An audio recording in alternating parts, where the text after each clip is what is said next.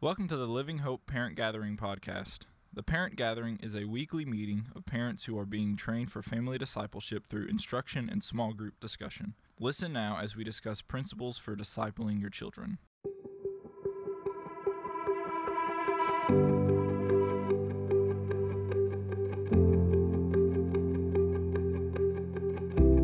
Well, hey guys, as we move into the equipping time, we're going to be talking about today about communicating with your child. And this is honestly, as a middle school pastor, like one of the most asked questions I get from parents, because they're like, how do I respond when my kid just goes, bruh, all the time? Or what do we say when we get a text that says, that just hits different, no cap, straight flames, bet? Like, how do you even respond to that? I'm still trying to figure that out. Communication's hard, right? Whether you have a 4-year-old or a 45-year-old in the workplace, it's difficult. And learning to communicate with your children is the cornerstone, really, of effective parenting. Children have a desire to be heard and understood just as much as us as adults do. You know, one thing I've learned over the years of working with students, but also just being married, is that connection always precedes communication. That connection always precedes effective communication. And I love how there's an author named Brené Brown. She defines connection as the energy that exists between people when they feel seen, heard, and valued, when they can give and receive without judgment, and when they derive substance and strength from their relationship. That connection always precedes communication. And it's a crazy thought. It took me a while to get this and to really grasp this understanding. But if you really think about it, it really does make sense, because you could pull up on Google right now and type in how to communicate with my child and get bullet points on how to improve your communication with your kiddo. But the way we communicate as a result is hardly surface. So this fall, Shelby's gotten really into baking. Shelby's my wife. Our house smells like pumpkin spice pretty much from September to November. It was great the first couple of weeks, and now I'm just ready for Christmas gingerbreads or something different.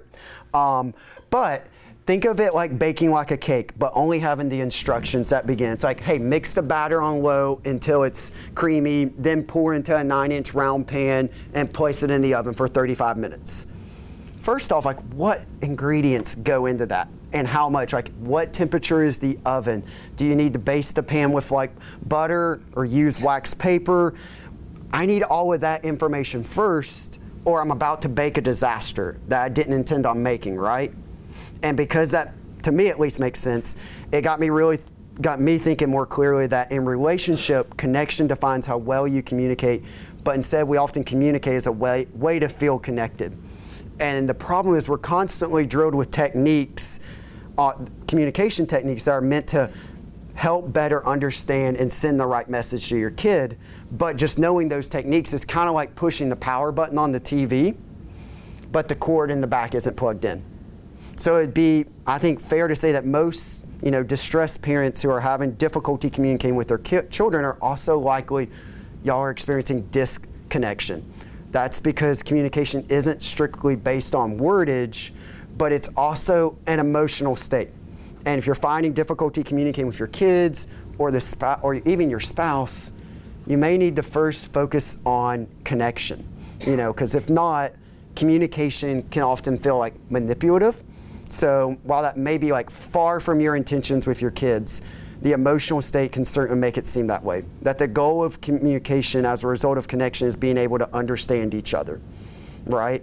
And so, because disconnection, what it causes, y'all, is feelings of insecurity, loneliness, and a lot of times, you probably experience this with your kiddos, results in stonewalling, which is really where one person refuses to communicate and kind of just withdraws from the entire conversation, and that creates distance in your relationship, simply because they don't feel understood or heard. And disconnection, it really changes the way in which we communicate, in which communication's given and received. So it's important to take note, especially with your kiddos, if you're noticing an extended period with a spike in conflict or disagreement, or long drawn out heated arguments that last more than just a day, but multiple days and weeks and months. Because the goal ultimately with your kid is connection, right? I mean, who doesn't want their kid to feel safe, known, loved, seen, secured? So it isn't necessarily that communication is the number one priority with your kid, though it's crucial, but connection with your kid is the number one priority. Because when you're connected, you're also bonded emotionally, which has a stronger impact on how well and effectively you communicate differently. And each age group's different on how they connect. For example, like 0 to 3, one of the best ways a parent can connect with their kid is skin-to-skin contact. I'm sure y'all remember that when you had little kids. And over the years, it changes. Connection is an ongoing process. It's not just like a one-time, okay, we're connected, now we're good. No, it's a continuous thing that we have to work at over time. And one of the things that I've heard over the, I think, 5 years of being in student ministry is parents, but also leaders saying, I'm unable to connect with my child. Personally, I think ability coincides with refusal. That often we refuse to connect because we're afraid of what could happen if we get rejected. And one thing that I've seen, that if you're willing, connection can happen. I've seen it with adult leaders who are like, I've never been able to connect with this child, but when they actually are willing to connect, that connection happens. Because people ultimately want to be known, they want to be heard, they want to be seen. Students are the same way, your kids are the same way. You know, but with that in mind, you can't expect communication to be a fix-all or go-to for finding communication. For finding connection. That connection has to precede communication. So we're going to go through some really basic steps. They're on your sheets in connecting and communicating with your kiddo. So the first one is lead by example. Guys, y'all are the parent. You're the leader in your home. Consider what example you're setting for your kids. Y'all are the first class y'all's kiddos take in connecting and communicating with other people. So how y'all lead will be what they see. What y'all model is what they see. Are you someone that you would like to connect with? Are you someone you would like to communicate with? Guys, are you trying to connect with people, or are you just trying to communicate with them to get information? You know, kids learn a lot through what their parents model. See this especially even with middle schoolers. They love to repeat things they hear. They love to act like they see. Y'all, a lot of y'all's parents are shaking heads because you're like, yeah, I said that word and now my kid won't stop saying it. Totally get that. But are you the type of person that you want your kid to grow up to be? That's a really hard question. And then the second part is listening. I know that seems really simple, but if you're curious about what's going on in your kid's life, asking direct questions may not be as effective as simply sitting back and listening. Kids are more likely to open up when they're to their parents if they don't feel pressured to share information. And remember that even just like an offhanded comment about something that happened during their day is their way often of reaching out, and you're likely to hear more if you stay open instead of asking prying questions. And with listening, there's really two types of listening. One is active listening. Y'all probably heard about that. It's listening actively to children so they feel heard and understood by using gestures like encouraging smiles, nodding heads, to show that you're engaged with what your child's sharing and really care. And often with little kids, getting down on the same eye level as them, and as they speak to you can help them feel safe and secure. And then the other way is reflective listening. And this is a great way to show to your kiddo that they're paying attention and care about what they have to say back, is by acting like a mirror. It's repeating back to them what they say, just using different words. For example, if your child says, hey, I'm not playing with Luke anymore, you can respond with, you're not playing with your friend anymore? Because this leaves room for your kids to express their emotions without judgment. You might be surprised on how much your kid has to say. Guys, I've used this a ton with middle school and high school students when they say, oh, I'm not hanging out with so-and-so anymore. I'm like, oh, you're not hanging out with friends anymore. And then they open up and start sharing why they're not in that friend group or what went on. And you're like, it's like the floodgates just open up when you ask those kind of questions. And then third, start with understanding. Here's a simple secret that will help you in everything you do with your kiddo, guys. No matter how hard it might be, try to start all your interactions with your kiddo with understanding. Even if you don't fully agree or even quite comprehend what they're talking about. Perfect example of this, you find your kid Snapchatting. I know this is probably more of an example for middle school and high schoolers, parents, but they're Snapchatting when they're supposed to be doing their homework. And it drives you crazy because you're thinking she's barely getting by chemistry and in school, and she doesn't seem to care or understand that she needs to do her homework instead of Snapchatting her friends all night. But your teen, on the other hand, is thinking, I have to get on Snapchat and talk with Emma because if we don't make up for the fight we had in the hall today, all the other girls are going to be against me. Everyone makes sense in the context of their story.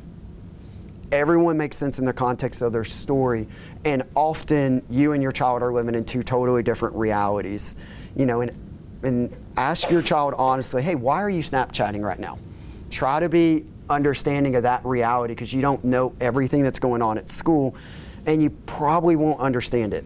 But once you know what's going on, try saying something like, hey, I understand how difficult it is for you when you have a fight with one of your friends. I was in middle school and high school as well. Also know that you need to pass this test tomorrow. Schoolwork's your job. It's your responsibility to do it to the best of your abilities for the glory of God. Let's sit down and think of a good way that you can manage your time tonight. You know, one of the things I recommend when parents ask me is just like, hey, say something like that, but try not to say, I understand, but, because that but will automatically turn them into a defensive posture, which will simply, honestly, with students, disqualify what you just said. But if you start from a place of understanding and try to put yourself in your child's shoes first before telling them what they need to change. And I found out that this often tends to open up kids' ears. Instead of feeling like they have to defend themselves against you, they actually listen. I could share with y'all story after story on a Wednesday night or a Sunday morning where I've had similar conversations with kids about this. We're just asking them, you know, just honestly understanding, starting with empathy and understanding. It seems these are really basic things, I know, but it's often the basic things that we just need to be repeated instead of trying to learn new things. And then the next part, and it's on y'all's sheet as well, explain and validate feelings. It's our tendency to try to solve our kids' problems. Most of us want to be fixers. I'm a fixer. I'm just like, okay, here's 3 steps, go for it, get on with your life. But often, we just need to just honestly explain and validate their feelings, to not downplay their disappointments, but saying something like, you know, when they have their first breakup, saying like, well, that boy they weren't right for you anyway, can feel dismissive. Instead, show kids that you understand and empathize. We've all probably been broken up with one time in our life.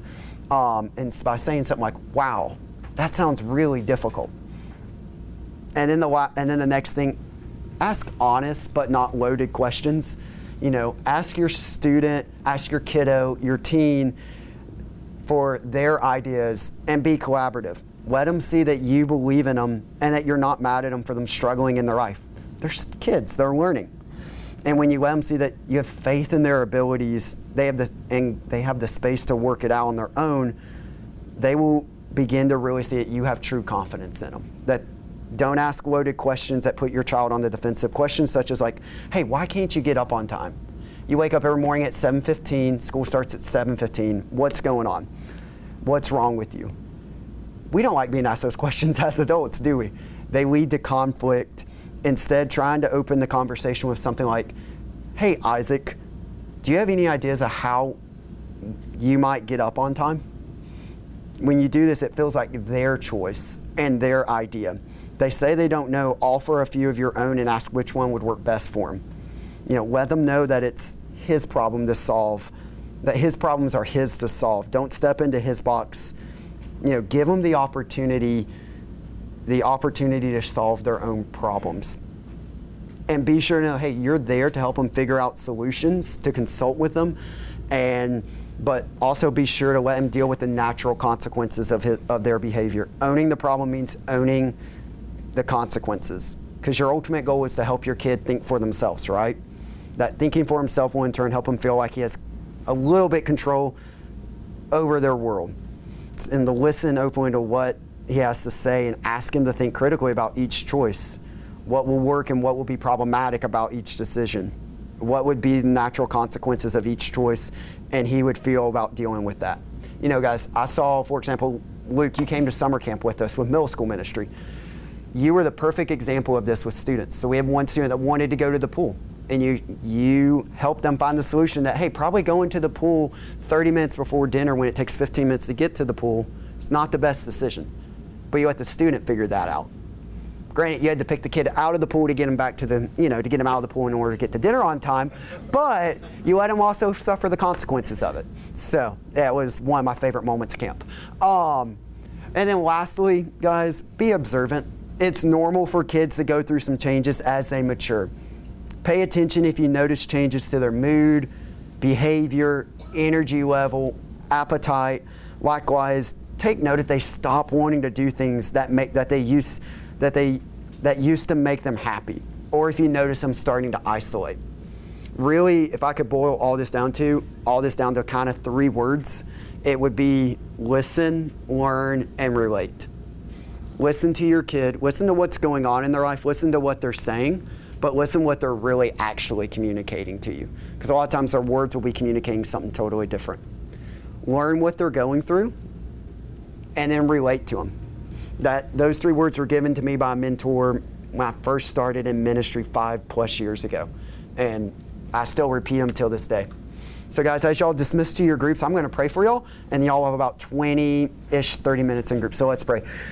God, thank you for today, Lord. On a hard day like this, thank you that you are still good, that you're still on your throne, that you're still in control, that you are holy, that you are kind, that you're gracious, Lord. I ask that you go before us in our small group time, that you would let it be fruitful, that conversations would be based around you and your truth. We love you, Lord. Pray all things in your name. Amen.